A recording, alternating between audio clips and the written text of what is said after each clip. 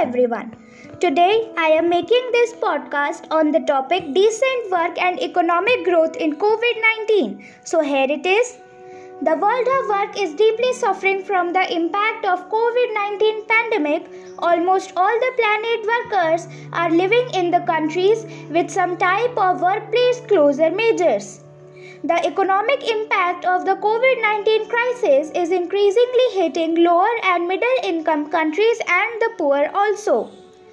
International travel restrictions and the full or partial closure of the business and industries in Asia, Europe and in fact the whole world has led to the collapse in economic means. As you all know, the COVID-19 pandemic has dramatically changed the hopes and aspirations of our society. It means that scaling up financing for the development strategies and innovative tools is more vital than ever. So, allow me to highlight some points to focus at. First, as an enabler, let us scale up investment to stimulate the job and wealth creation.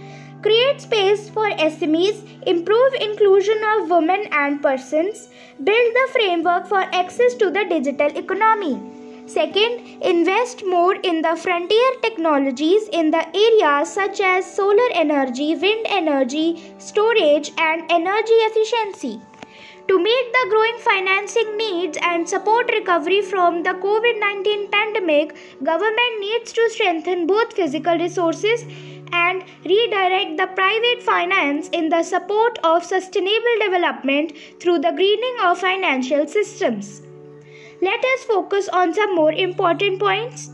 Continue to prioritize the people's livelihood and job preservation or creation. Climate change is the defining issue of our times.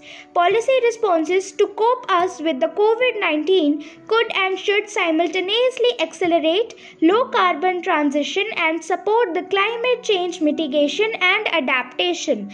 So I hope that you all understand my views and thank you very much.